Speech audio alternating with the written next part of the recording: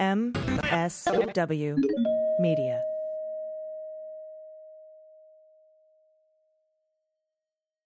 News with swearing. Daily beans, daily beans. Daily beans, daily beans. Hello and welcome to the Daily Beans for Friday, August 20th, 2021. Today, a MAGA terrorist drove a brodozer into D.C. and threatened to bomb what he thought was the Capitol building, and Mo Brooks cheered him on. Biden uses the full force of the feds to intervene on mask mandates in states that refuse to issue them. New York Attorney General Tish James says the NRA must be dissolved. And an Alabama doctor is refusing to treat patients that refuse the vaccine. I'm Allison Gill. And I'm Dana Goldberg. Surprise! It's you! It's me! You surprised us all. The way I said it, we started laughing during that tiny segment of a break.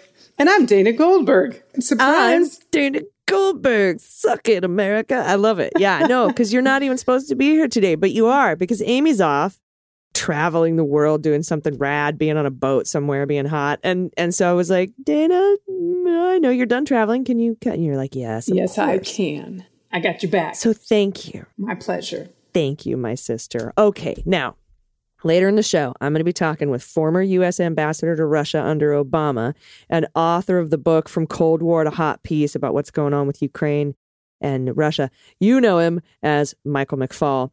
And it's a really interesting conversation. We talk about Afghanistan. I don't agree with him on everything, but I want to get other perspectives in here, as you know. We are now evacuating 7,000 people per day. It was, I think, 4,000 yesterday. We doubled that today. There are 20 planes waiting. We've got 6,000 people on the ground in Afghanistan. They're securing the airport. Now we're just trying to stop the Taliban from stopping the Afghans from coming to the airport. And so I personally think that despite what the mainstream media says, that this extrication of all of the folks on the ground that we need to get out is going very well. Yes, it should have started earlier, but Biden was told not to by the Afghan government. And now we're getting reports that intel knew that the Taliban was closing in and Afghanistan was going to fall to the Taliban. You know what? Again, it was never going to be awesome, and mistakes were made, and we'll figure out what those were, and we'll make sure it doesn't happen again. I mean, did you see Maddow last night with the story of Zach and his family? Oh, God. I'm heart-wrenching, and she doesn't often cry. I mean, I know. The last time I saw her cry was when she mentioned a couple of years ago the camps for the tender age. Yes. Remember when they were, and she lost it a little bit. Then that's the last time I saw her cry. Other than this, these were tears of joy. Yeah. And I was so happy for the ending. I think we were all watching that like, come on, Zach, come on, family. I know. I shouldn't say heart-wrenching. It was heart-warming, but it still is that feeling of like this shouldn't have had to happen. Terrifying. That's well said. And I think that the main point that she was trying to drive home is, look, this was with the full force of somebody back in the United States using every single phone number and every single resource they had to help get this one family out. And there are thousands of these families. Mm-hmm. And, it reminded me of, I got a bunch of help and recognition for my claim for PTSD for military sexual assault because I was in a movie. I was in an Oscar-nominated movie, right? And it kept me up at night about the thousands who weren't in a movie. Right. And so I think that probably the media is going to be focusing on these stories and continuing to bash the Biden administration for not starting earlier and not looking at the successes. But, we're going to get 7,000 people out and more tomorrow. And our Pentagon has said August 31st is an arbitrary date. We will take how long it takes. And, Malcolm Nance said to us yesterday, look, we have the ability to take the whole country back over. The Taliban isn't going to stop us from doing what we need to do. Right. But right now they're giving us a little bit of leeway, and this quote unquote kinder, gentler Taliban is trying to, I guess, seem legitimate on a world stage so they can get UN recognition. They can get recognition as the legitimate government of Afghanistan. I don't trust them at all. But it is giving us a little bit of passage, a little bit of safe passage for the time being. We'll see what happens on August 31st. Anyway, that's the Afghan update. I'm so glad you're here today. Me too. We've got so much news. I'm your co-pilot. We do. Let's hit it. Let's get to the hot notes. Hot notes. All right, lead story today. A man who claimed to have a bomb with him in his pickup truck and his brodozer near the Library of Congress surrendered to the authorities Thursday afternoon, ending an hours-long standoff in the heart of the Capitol. U.S. Capitol Police said in a Twitter message they were checking a suspicious vehicle near the Library of Congress. The Cannon, Jefferson, and Madison office buildings had been evacuated. Police say there was a possible explosive device in the pickup truck, though no explosives have been found at this point. Congress is not in session this week. U.S. Capitol Police Chief J. Thomas Manger, or Manger, I don't know how to say his name, said the incident started around 9:15 a.m. when the man drove a black pickup truck onto the sidewalk outside the Library of Congress at 1st Street and Independence Avenue. He said the driver told an officer who responded to the call that he had a bomb, and the officer said he saw what appeared to be a detonator. Manger, said negotiators were hard at work talking to the man negotiating, was hoping to have a peaceful resolution to this incident because he's a white guy. And, of course, when the police came out and gave a press conference, they said, well, let me actually read it to you because it really pisses me off. It's infuriating, actually. You can definitely read it. It really, really pisses me off. I'm going to bring this up here. They said the suspect has been dealing with trauma. There are personal burdens laying upon him. And I tweeted, hey, I've had PTSD for 20 years. I've never once thought about driving a brodozer filled with explosives to blow up the fucking Capitol. I know he got the building wrong, by the way, but that's a shit narrative, and I stand by that message. And they always end this way. It seems like the white guy always gets he's got mental health issues and etc. And black and brown people, thug, former drug dealer, was probably on opiates, probably carrying a bunch of fentanyl. We shot him. Yep. And it never ceases to amaze me. I mean, the shocking disappointment from the media on this, and I think CNN even was a big part of this narrative. And you're like, no, you all should be doing better than this. This isn't even, bipartisan news explaining. This is it's bad. It's just bad journalism, period. Well, his parents had just died or something. And I mean, this is how we all cope with the loss of a loved one, right? We grab a fake detonator and put a bunch of gunpowder in our crotch and drive to the Capitol. It's what I do, Dana. That's my coping mechanism. You can't fault me for that. Yes. And yes, he has mental health issues. Okay. And this is what I want to talk about. There was someone who tweeted after that, and listen, for the listeners, when I do see these tweets and I think about them and I take them to heart, but also I want to explain myself. Someone said to me that they wished I would stop equating the stupid people on the right to having mental illness, and it triggers them. And listen, I don't ever want to trigger anyone intentionally on this show.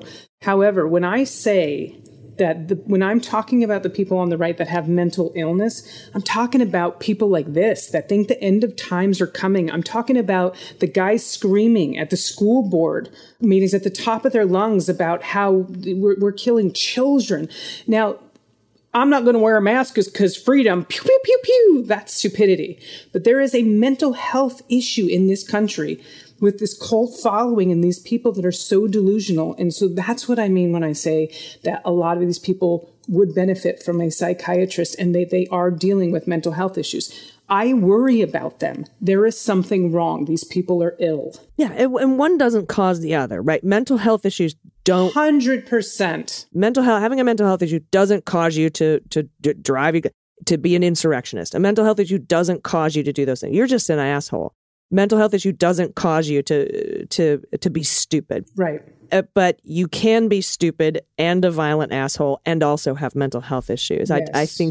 I think it's important, and I'm glad you brought that up, because neither of us are trying to equate the two. They're mutually exclusive things. I remember watching Orange is the New Black, which is one of my favorite shows ever in the fucking world. And they portrayed these veterans that are now prison guards with PTSD as like, it's because they were veterans that they're these rapey, raging assholes. I'm like, no, of course it can exacerbate it, but these are assholes that also have mental health issues. Absolutely.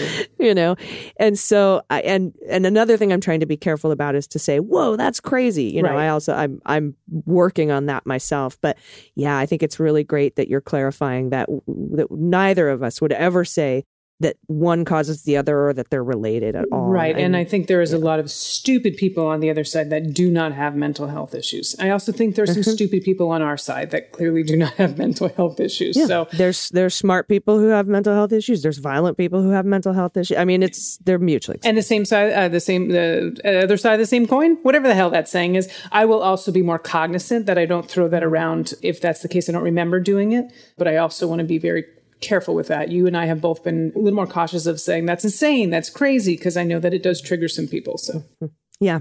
And thank you for pointing that out. And, we will, clarify. Yeah, absolutely.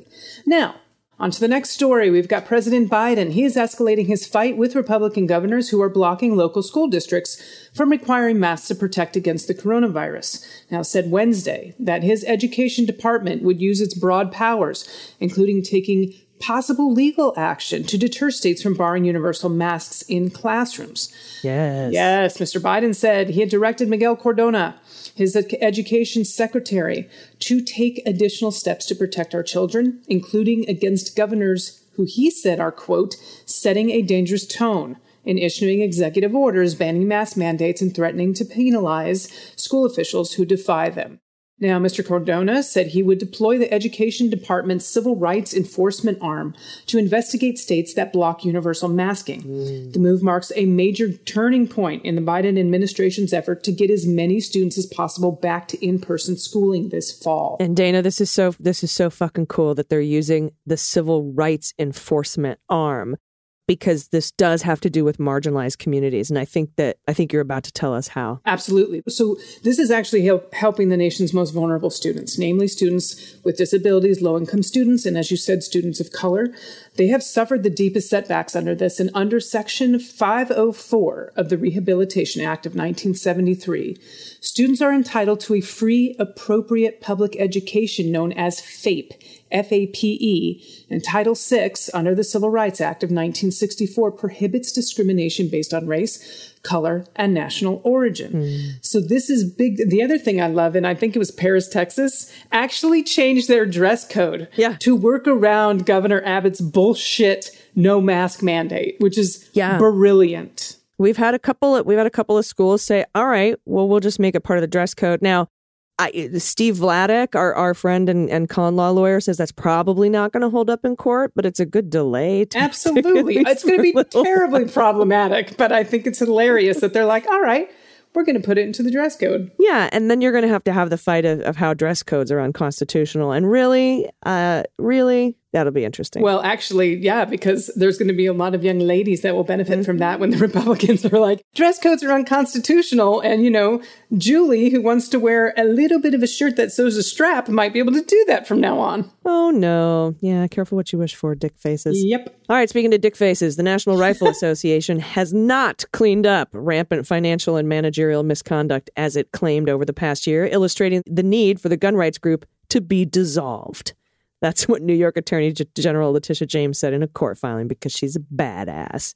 A failed bid for bankruptcy protection earlier this year exposed the hollowness of the organization's claim to have corrected mismanagement, which includes lavish spending by its longtime leader, Wayne LaPierre, and other serious lapses. And then she said that in an amended lawsuit in New York State Court. The Attorney General said even the bankruptcy judge had cited the shocking level of authority LaPierre exercised over the group.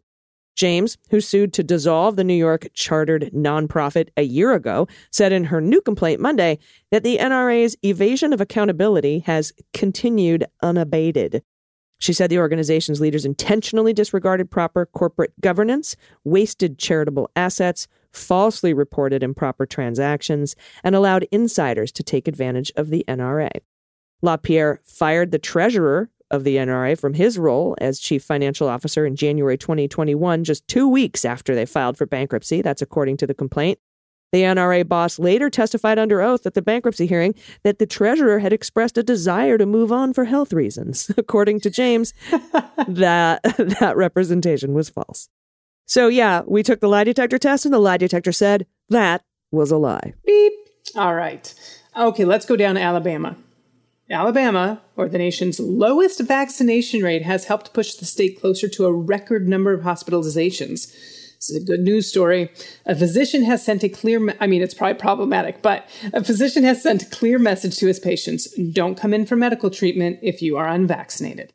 Jason Valentine, a physician at Diagnostic and Medical Clinic Infirmary Health in Mobile, Alabama, posted a photo on Facebook this week of him pointing to a sign taped to a door informing patients of his new policy coming October 1st.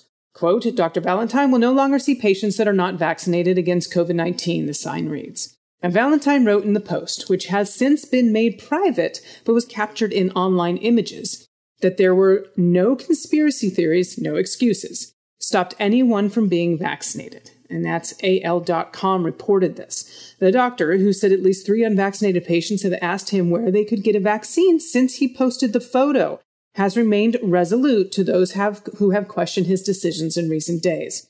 And this is a quote, we do not yet have any great treatments for severe disease, but we do have great prevention with vaccines. Unfortunately, many have declined to take the vaccine, and some end up severely ill or dead, he wrote. I cannot and will not force anyone to take the vaccine, but I also cannot continue to watch my patients suffer and die from an imminently preventable disease. And now, AG, I just want to, a lot of people are saying that they can take a religious exemption if they don't want to have a vaccine, a religious exemption. Well, you know what? If they're arguing that you can argue a religious exemption to not give health care to an LGBTQ family or one of their children, on the other side of that horribly unconstitutional coin is a doctor having a right to say, you know what? Thou shalt take care of your neighbor is in the Bible, according to these folks. And so that is also a religious exemption of I don't have to give you medical help if you are not following my Christ beliefs. It's a far-fetched argument, but it is this. So is the other side of that coin. Well, here's where I would go with this, because first of all, I think it's kind of against the Hippocratic Oath, right? To not render aid, medical care. Absolutely. Agreed. To someone who needs it. However, if I were a doctor, I would also have to consider my mental health. Mm-hmm. And I would say I am following the Hippocratic Oath of do no harm, doing no harm to myself. Yeah.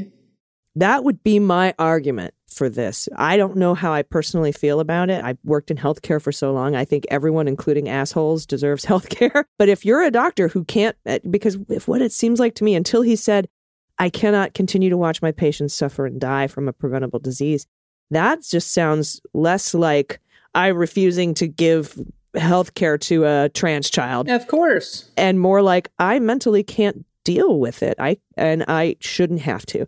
So it presents a very interesting argument. Of the do no harm. And I would say, hey, that includes me, my friends.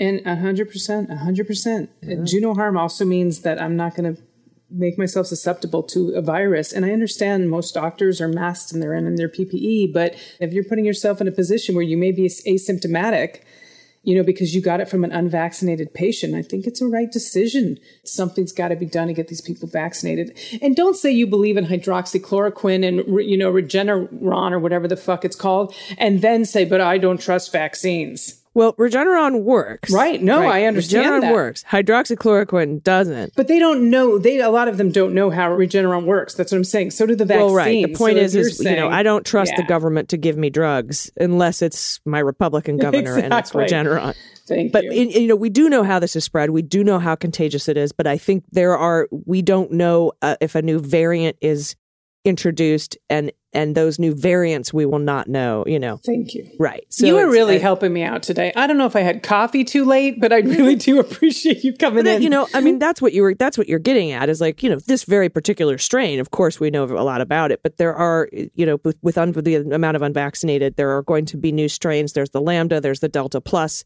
there could be additional strains, and you don't know which variant you're passing on and what its R naught is, or how it's probably through the air, but how it's continuing to mutate. Yes, because novel coronavirus, you couldn't get outdoors. Right. Delta, you can, and you can get it back. So there's just with all these new possibilities of new strains and new mutations, those we don't know about, and he's putting himself in harm's way and his other patients. Also. And you know what? 5 of his patients have asked, how can I get a vaccine? So something's working. Ding, ding, ding. Yep. All right. I'll get a vaccine. All right, cool. We we've gone a little bit long today. That's okay. We're going to be back in a little bit with the good news. But right now, coming up next is my discussion with former U.S. Ambassador to Russia under Obama and the author of From Cold War to Hot Peace, Mike McFaul. So stick around for that, and then we'll have the good news later. After these messages, we'll be right back. Hey, everybody. It's AG for the beans. This year, I've been focusing on my nutrition and overall health. As you know, I've researched and tried every single omega-3 on the market pretty much. And my favorite by far is iwi. Iwi's secret is algae. It's on a whole different level than plain fish oil. Iwi knows that fish get their omega-3s from algae. So why don't we? We go straight to the source. Skip the middle fish. And you skip the fish taste too. Iwi's proprietary form of algae leads to 50% more absorption, so it's way awesomer. It's the world's highest absorption rate of any source of omega-3. And in a clinical study, Iwi cholesterol helped reduce bad VLDL cholesterol by 25% on average in just 3 months. So if you want to get a boost with your health, adding Iwi to your self-care supplements is a must. Support your heart, brain, vision, and overall wellness with Iwi. All of Iwi's products are plant-based, which is awesome, and their algae is sustainably farmed in the United States. So go to iwilife.com/dailybeans and use code dailybeans, all one word, to save 30% on your first purchase. Take advantage of this limited time offer today. iwilife.com. That's iwilife.com/dailybeans. Code dailybeans for 30% off your first purchase. iwilife.com/dailybeans. And don't forget code dailybeans. These statements have not been evaluated by the Food and Drug Administration, and this product is not intended to diagnose, treat, or cure, or prevent any disease. All right, everybody, welcome back. It's an honor today to be joined by the former U.S. Ambassador to Russia under Obama and the author of From Cold War to Hot Peace. Please welcome Mike McFaul. Hey, how are you doing today? I'm doing okay.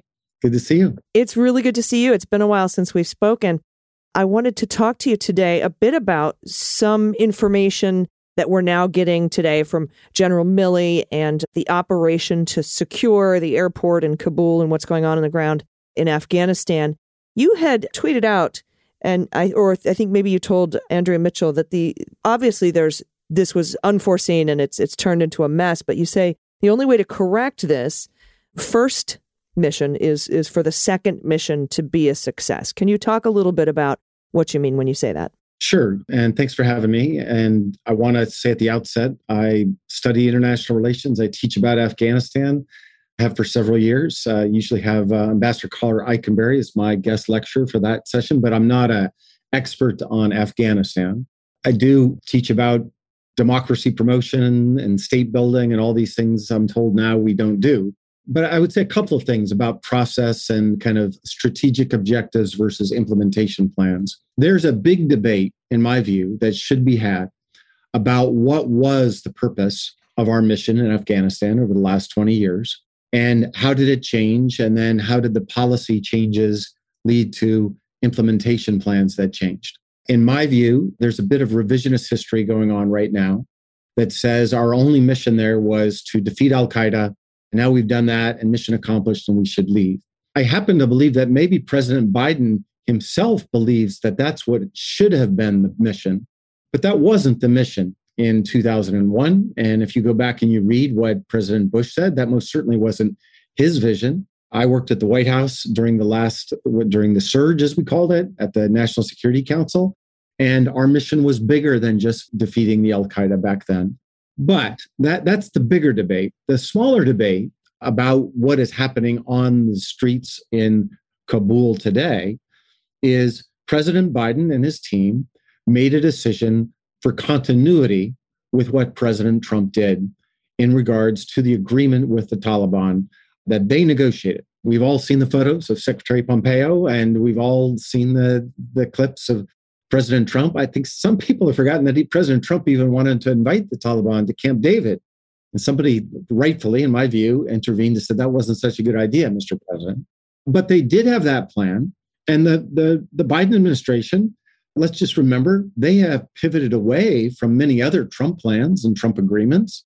They've said that on X, Y, and Z, he was wrong in terms of foreign policy. In this particular issue, they decided to go with continuity. And so that's their decision, and the president's very comfortable with that.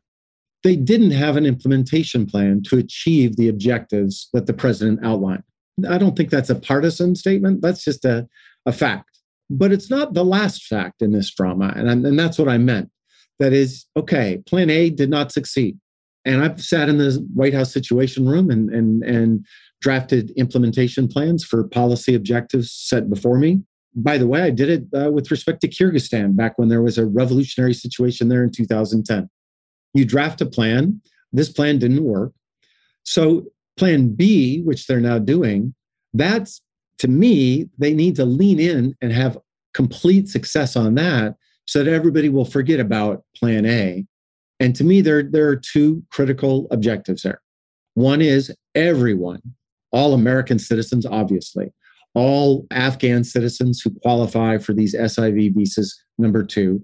And number three, as the president now has articulated, anyone who is part of the broader mission that we were doing there that fears for their lives should be evacuated.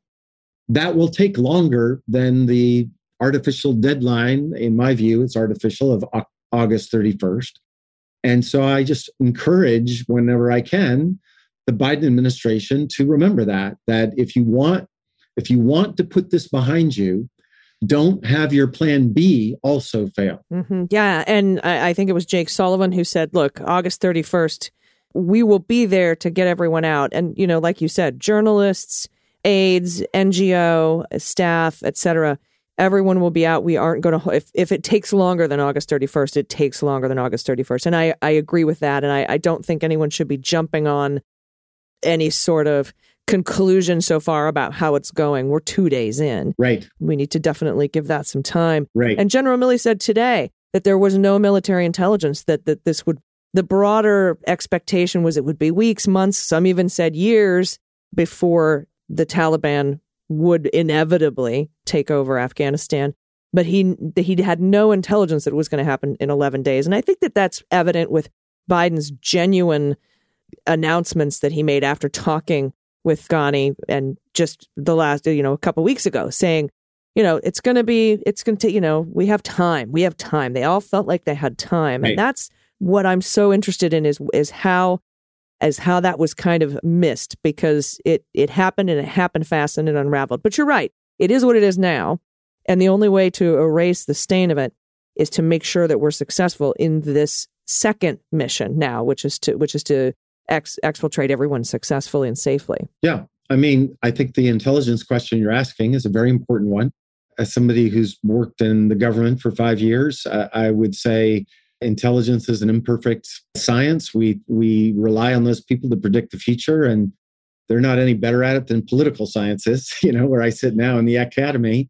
And there's updating that has to happen there. I think, in retrospect, as I look at it, and I think of other cases of transition that I know better, there was obviously deals being made between the Taliban and the Afghan fighting forces, and I think probably even some of the government forces when we learned the full scope of things. There's no way that 300,000 individual soldiers spontaneously decide not to fight. And that part we were not privy to. We were not focused on. I think it was somewhat naive to think that you were going to set a deadline for when we're leaving, which everybody in Afghanistan, even I knew that. I mean, I have friends and colleagues and students in Afghanistan. Everybody knew that, and not expect that might not change your calculus about how long you're going to be able to fight. And why should you fight if you think that there's no chance of winning? So that deserves, scrutiny. I think we need to learn from that, and the hot scrub that Jake Sullivan talked about, we should do that. And at the same time, get better. And I think they're already better, by the way. I think they're, the operation today is better than it was before. And I predict the operation in tomorrow in 48 hours will be better than just before. I mean, concretely, I have people I know on the ground that went to the airport 24 hours ago and it was too chaotic and they couldn't get through, and now they're through. That's an anecdote, but that suggests that the process of doing this in a more coherent way, and those are capabilities we have, military capabilities, State Department capabilities. They just appointed Ambassador John Bass to oversee everything. I know Ambassador Bass, he's an extremely competent guy, and that they're sending in somebody so senior like him to oversee the operation, that to me is a good sign. That's a sign of a credible commitment to do it right. Yeah, that was a good sign. I was going to ask you about that. I'm glad you brought that up with Ambassador Bass. To go back a little bit on the illicit deals, because like you said, the deadline and the deal made in Doha back in February of 2020, just sort of, we now have reports and public reporting that there were some local payoffs to get the Afghan army to lay down their arms. But then we also heard that the orders had been coming from above in some cases. And now we've learned, we knew that Ghani had fled, but now he's landed in Dubai, which I find an interesting choice. How should we find out exactly what went down? Do you think we should have a congressional commission or perhaps an intelligence community assessment, like they did the intelligence community assessment on the Russian interference, that kind of a thing? Like how do we get to the bottom of that? I mean, obviously, first things first, we have to get our people out and all the people out safely, all the Afghans out safely that are eligible for SIV visas. But when we do get to that point, what do you think is the best way to find out what happened? That's a great question. So I guess if I were doing it, I would want to have not a congressional investigation because we're just so partisan right now. I don't have a lot of faith in that. Something along the lines of a 9/11 group that it's outsiders, experts. It's not just an intelligence. I wouldn't want to just have the intelligence folks do it. I think having external people, academics, that help to interrogate the process in a kind of nonpartisan way. I mean, these are things that we do in academia, by the way. We've studied the end of the Vietnam War. I've got, 50 books on my, I'm just looking on right now. I've got 30 books on state building and ending civil wars and democracy in post-conflict situations. In other words, I would want to expand the aperture to be big. And I would want to interrogate both to know what happened internally, right? I mean, you had a split government. We shouldn't be surprised that maybe Ghani said, we're not going to negotiate, but other people working around him said, no, we will negotiate. I was very struck by some of the people that in his government that flew to meet with the Taliban while he was fleeing, they were negotiating. But then we also have to have a reckoning about our decision-making and our, not just I won't try to use my words diplomatically here, not just the reckoning about how could we spend so much money on 300,000 soldiers that disappear in a heartbeat, but all the other things. If the president was right and we shouldn't have had a mission for democracy building, why were we spending hundreds of millions of dollars on democracy organizations in Afghanistan? I know many of them. They've been there for 20 years. Where is the disconnect between objectives and money that we're spending there? And third, oversight. Why is this all a big surprise now? Where the congressional role on all this? I want to know where they were and why, that piece needs to be, I think, and I believe that about a lot of foreign policy. I would like to see a more deliberative legislative branch be more involved in interrogating things beforehand, not just, when everything collapses. Yeah, I agree. And I want to ask you about Russia's role in this, but I do have to take a quick break. Will you stay with me? Sure. All right, thanks very much. We'll be right back. Hello, it's Allison, AG, Allison Gill. This portion of The Beans is brought to you by Allform. They craft premium, customizable sofas and chairs and love seats delivered right to your doorstep, super fast, and they're easy to put together, and they're wonderful. It is my favorite place to get beautiful, custom, high-quality crafted furniture to fit my personal specifications. Allform's sofas and chairs are made to your specs. They're delivered fast and free of charge. You can customize your own luxury furniture with premium materials, but at a fraction of the cost. You get to pick the sofa color, the size, the shape, the configuration, and the fabric, which is spill, stain, and scratch resistant. I chose a 3-seater sofa with whiskey-colored leather and a walnut leg finish and a chaise lounge on the side. It's so comfy. I love it. Allform delivers fast. It takes just 3 to 7 days to arrive in the mail, and you can assemble it yourself in a few minutes. No tools needed. They have beautiful armchairs and love seats, all the way up to 8-seat sectionals. So you can always start small and buy more seats later if you want. Best of all, you get 100 days to decide if you want to keep it. And if you don't love it, they'll pick it up for free and give you a full refund. So there's no risk. They also have a forever warranty, literally forever. So to find your perfect sofa, check out allform.com/dailybeans. And Allform is offering 20% off all orders for listeners at allform.com/dailybeans. And today's show is also brought to you by ZipRecruiter.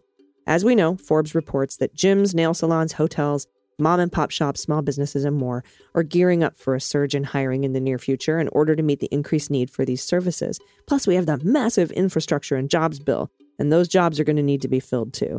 I'm really looking forward to comedy shows, concerts, and spas once again. Reopening all these businesses will create millions and millions of jobs. So where do these businesses turn to fill those roles? They go to ZipRecruiter. And right now, you can try it for free at ZipRecruiter.com/dailybeans. When you post a job on ZipRecruiter, they send your job to over 100 top job sites, giving you access to their network of millions of job seekers. According to ZipRecruiter internal data, jobs where employees invite candidates to apply get 2.5 times more candidates. ZipRecruiter's technology is so awesome that 4 out of 5 employers who post on ZipRecruiter get a quality candidate within the first day. And right now, you can try ZipRecruiter for free at this exclusive address, ZipRecruiter.com/dailybeans. That's ZipRecruiter.com/dailybeans.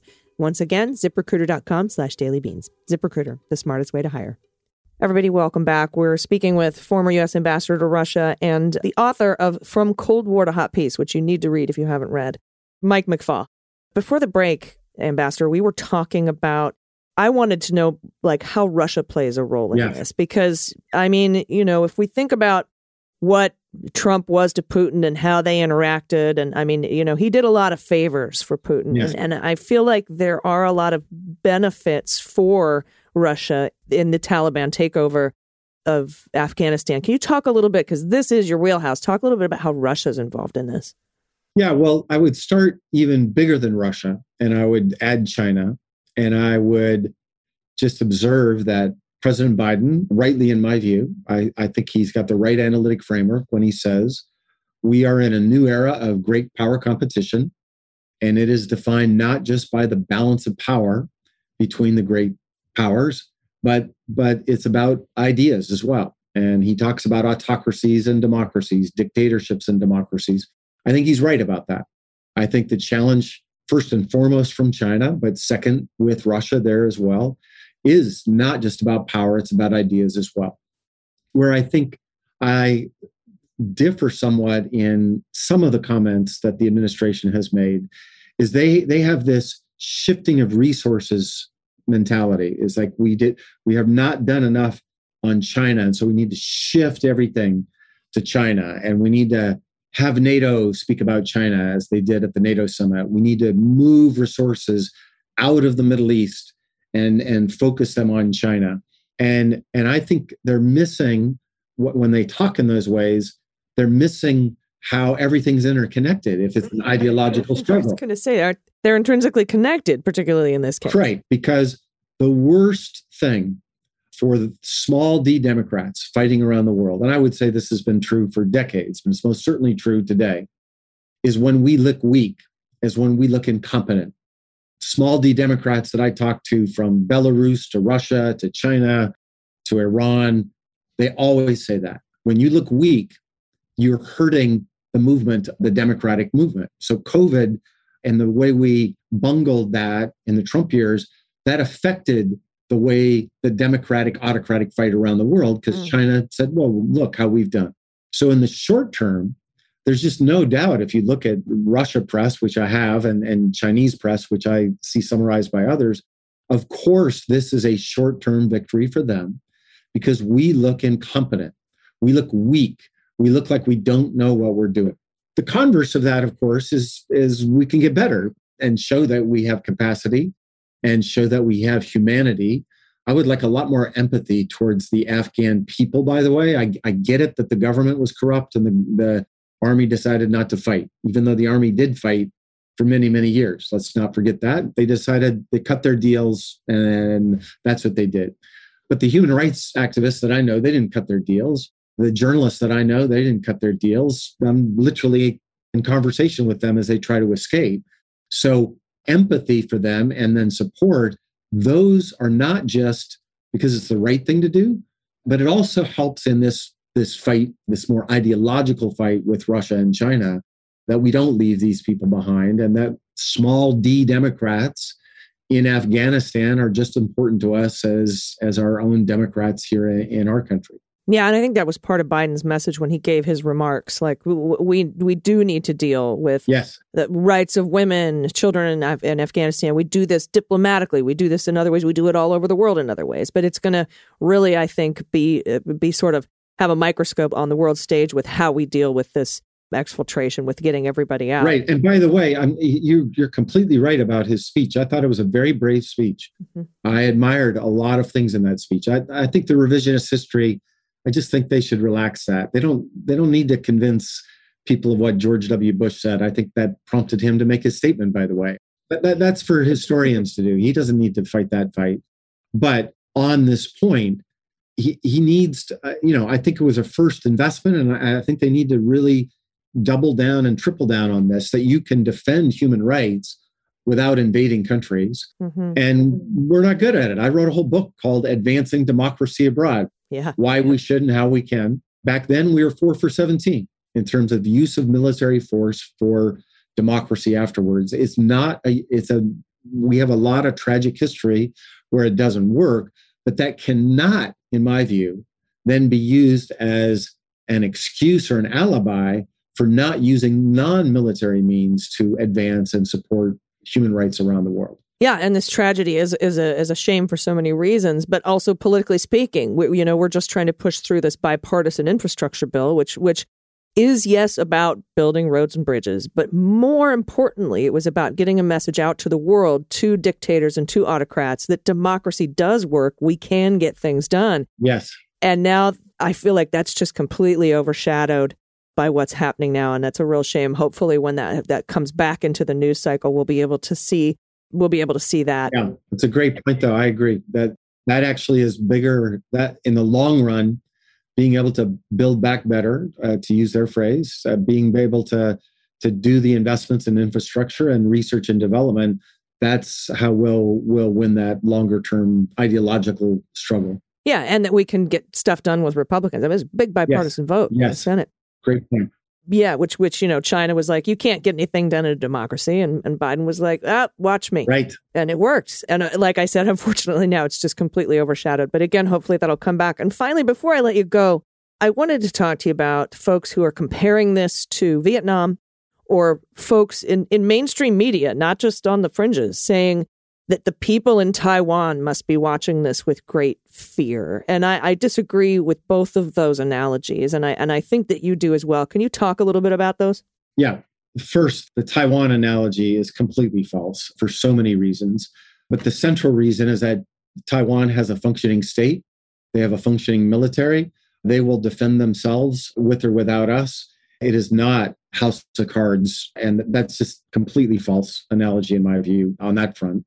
The other one I think it needs to be taken on in a much more compelling way for a couple of reasons. One is, I don't even know where to begin for where it's false and where it's true. I mean, Saigon in 1975, the peace agreement was 3 years earlier, right? So it was a different thing. Number two, it was a peace agreement.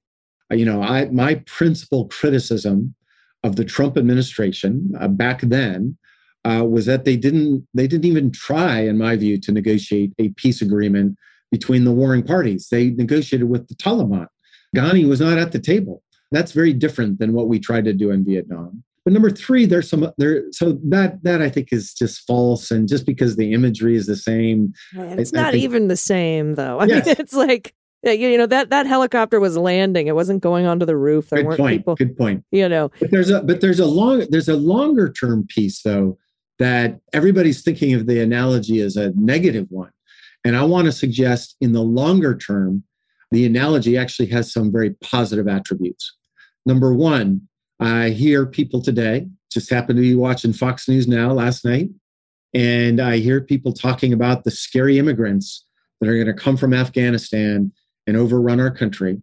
And I wish those people would study 1975 and study what those Vietnamese families did and where they landed, and look at their GDP per capita and look at how fantastically successful they have been and their amazing, amazing contribution to American society. And just Google one of them. He's my classmate. His name's John Tien. He is now the Deputy Secretary of Homeland Security. John's family came from Vietnam in 1975 in this moment of incredible tragedy. You know what? John became first in his class at West Point. John became a Rhodes Scholar with me. He had nothing. And now he's the Deputy Secretary of Homeland Security. That is also part of the story that they say is this incredible tragedy. And in the longer term, I would also remind people that we did recover from Vietnam. It was horrible. I consider the Vietnam War the greatest tragedy of American foreign policy in the 20th century, bar none. It's in a place by itself. And even after that tragedy, Secretary Austin was just in Vietnam a few weeks ago, working on common interests, and we have rebuilt that relationship. So if you want to roll out 1975, you got to roll out the rest of the story after 75 as well. Yeah, and the numbers too. I mean, hundreds of thousands of Vietnamese and the babies. You make such a good point that just to look forward a little bit, as to the positive benefits. But that would be very counterintuitive to a talking point on that side of the aisle. Right now it feels very xenophobic, very fear-mongering. And I hope that we don't end up in a position as we were after 9/11, people are just ostracized, completely ostracized. I hope we've grown as a nation, and I think that we have since that time. Well, I hope so too. And I've been doing a little reading about this, just reminding myself it's worth reflecting on how American society talked about people of Vietnamese descent back then too, right? Let's not forget, back then they were the enemy. Not all Americans were discriminating between South and North, and they went through those times too. I've had people from Vietnam who have worked for me for many years, but we got over it. And I think it's important to remember that, and especially to remember just the incredible contribution that they've made to American society. And I have every reason to believe, I know, lots of people trying to get out of Afghanistan today. These are the people that love America. They are the best and the brightest, and it's tragic for Afghanistan that they're losing their best and the brightest because of this horrific group that's about to take over. But that is to our benefit in the long term. Yeah, and I am heartened to see so many governors and Americans embracing and wanting to take the refugees and asylum seekers in, and I think that's. I think it bodes well, and I hope that it does. Yes. But I do appreciate your time today. I really, really appreciate your insights. I encourage everyone on a totally different subject to read From Cold War to Hot Peace. It's such a great book, and I do want to have you back on at some point to discuss what's going on with the Eastern District of New York and the look into Ukraine and Rudy Giuliani and Parnas and Fruman and all that. But I think we may have some breaking news in the coming months in that arena. And I would love to talk to you when that does happen. Absolutely. Yeah. Thanks for having me. All right. Thanks so much. Mike McFaul. Everybody stay tuned. We'll be back with the good news. Hello, everyone. It's AG for the Beans. And today's episode is brought to you by Boll & Branch. I love my Helix mattress, but I love putting the most incredible, soft, amazing sheets on it even more. There are certain things in life I will not compromise on, like the quality of the food I put in my body. We all have uncompromising standards in other parts of our lives, like sleep is mine. My bed has to be the best. So why skip out on quality when we spend a third of our lives sleeping? The husband and wife team that started Boll & Branch realized no sheets on the market met their standards for quality. So they created their own, super soft, expertly crafted signature sheets. You can feel the difference immediately. I did. I absolutely love mine. I'm crazy about my Boll & Branch sheets. They're buttery soft, very luxurious. The ultra-refined luxe fabric has the spectacular drape and silken feel, which I love. Their lightweight, super soft sateen weave gets softer with every wash. They have a perfect balance of weight and breathability to pamper warm or cool sleepers through any season. And the best part, there's no middleman between you and Boll & Branch, so you get luxury quality for the fairest price. They stand behind their products and honor a 30-night worry-free guarantee if you're unsatisfied.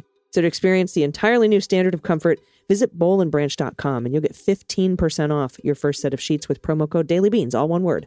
That's Boll & Branch, BOLLANDBRANCH.com and promo code DailyBeans. And this portion of the show is also brought to you by Scribd. Do you ever feel like you're spending more time browsing for entertainment than actually enjoying it?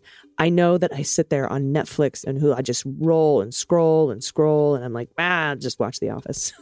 But trying to pick out a new book or audiobook also takes me forever. But Scribd to the rescue. They make choosing my next book so much simpler. With Scribd, you get instant access to millions of ebooks, audiobooks, magazines, along with thoughtfully curated editor's picks and smart recommendations based on what you've read. Scribd is the ultimate reading subscription service, letting you explore all of your interests in any format you choose, whether it's magazines, audiobooks, ebooks, and more, for only $9.99 a month. You get the entire library for less than the cost of a single book. No complicated credits to worry about, or expiring credits, or additional purchases. And if you're not sure what to read, Scribd combines the latest technology with the best human minds to recommend content that you specifically will love. It's catered to you. You want to change things up? You're free to switch between titles, genres, and formats anytime on your phone, tablet, or computer.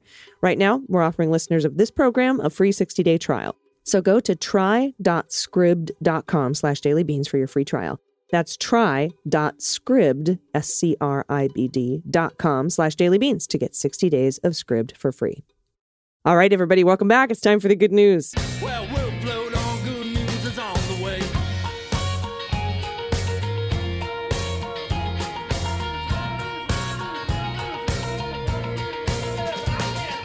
And joining me today for the good news on this Friday, which never happens, is Dana. Hi, Dana. Hi. I hope we get to be in court today, but I don't know if we'll get to, but that would make me happy. Yeah, I don't know. But if you have a dispute you want settled in Amy's court or Dana's court or AG's court, any of our courts, any Leguminati court, you can send it in at dailybeanspod.com and click on contact, along with any other of the games that we're playing, or corrections are also welcome. Just pretty much anything.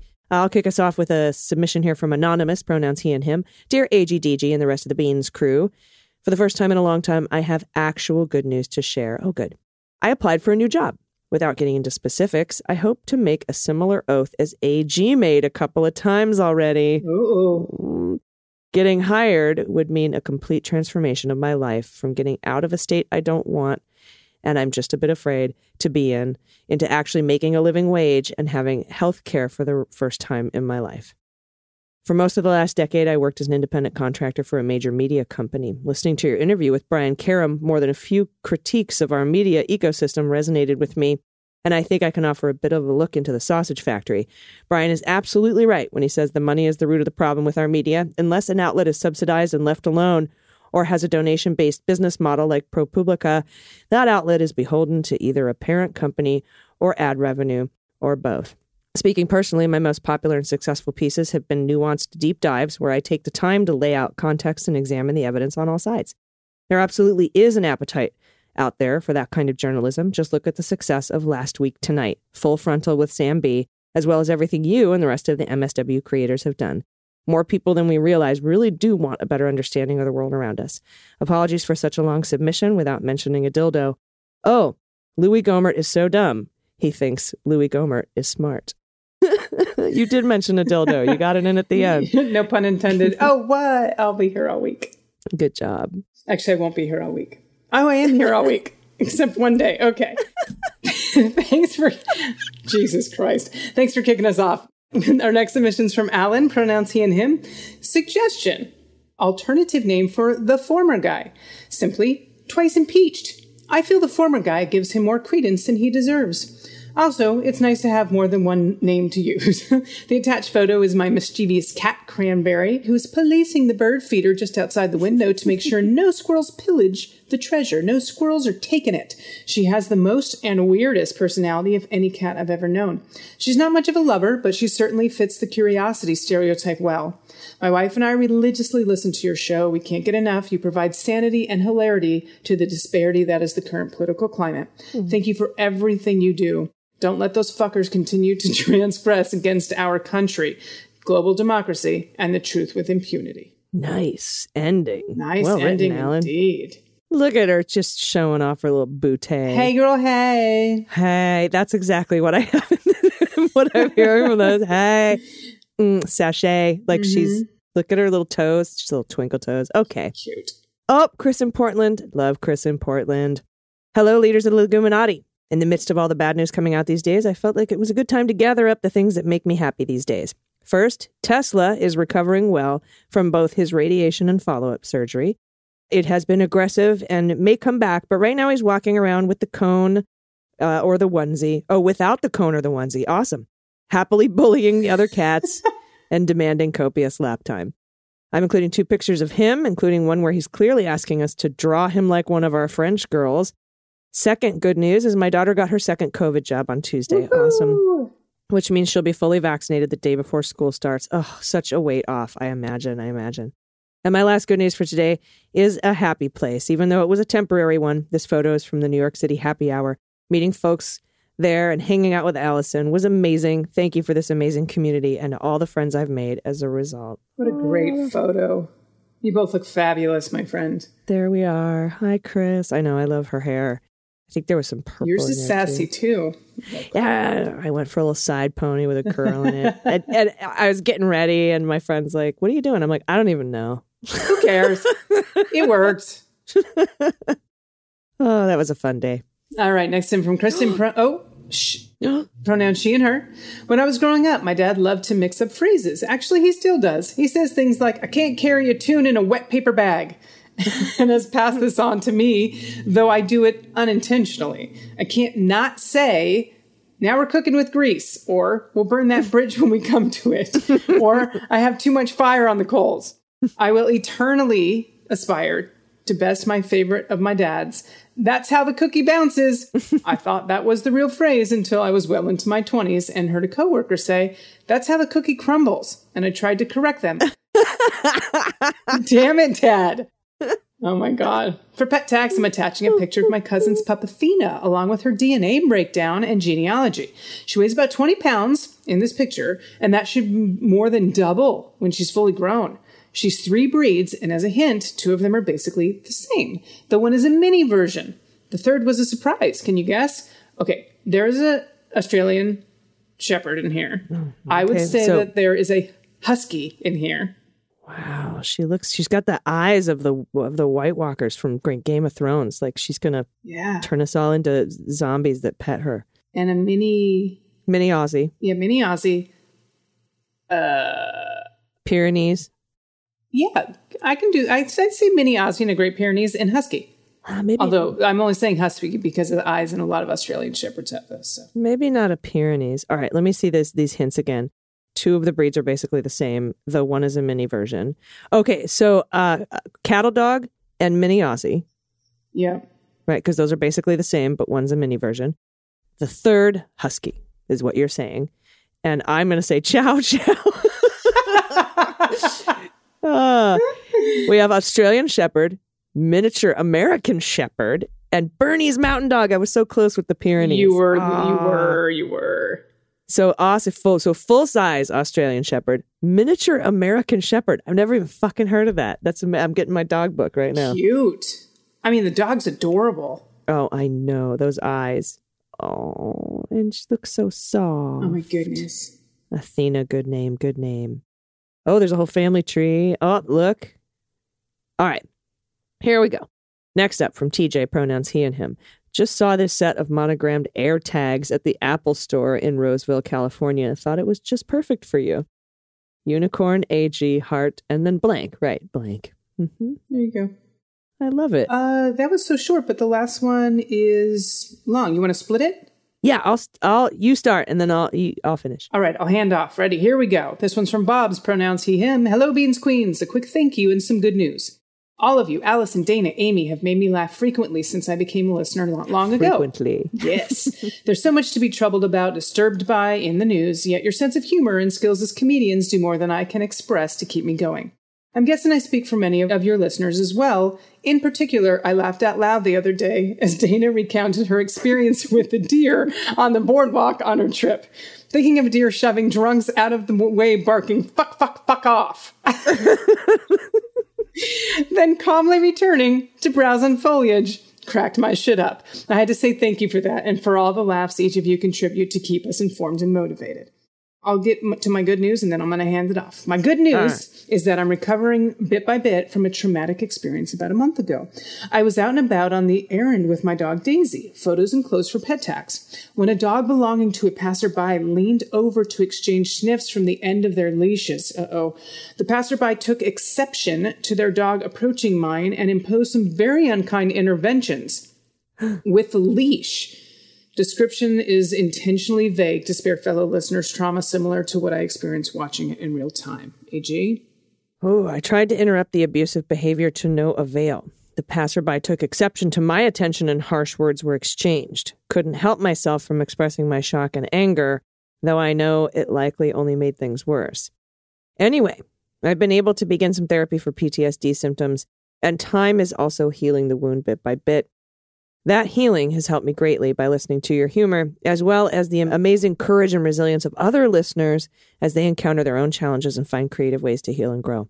In my case, I'm a professional dog trainer specializing in gentle, science-based, fear-free, force-free training techniques, helping dogs with good manners, aggression, and fear-based behaviors.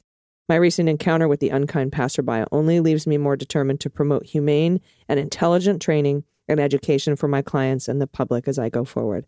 Thanks as ever for your invaluable gifts to your community. We are all better off for the wisdom and humor you share with each new episode. Oh, I don't even want to think about. I can't stand that either, by the way. Bob. I actually have no inside voice when that happens. If someone does something to a dog with a leash, I don't. It comes out. I think it's just a reflective response. It's like a mama bear thing. I'm Totally. like, no. Yep. I'm like, did you just fucking, what did you just fucking do? You Usually know, and I yell, hey, and then something follows that.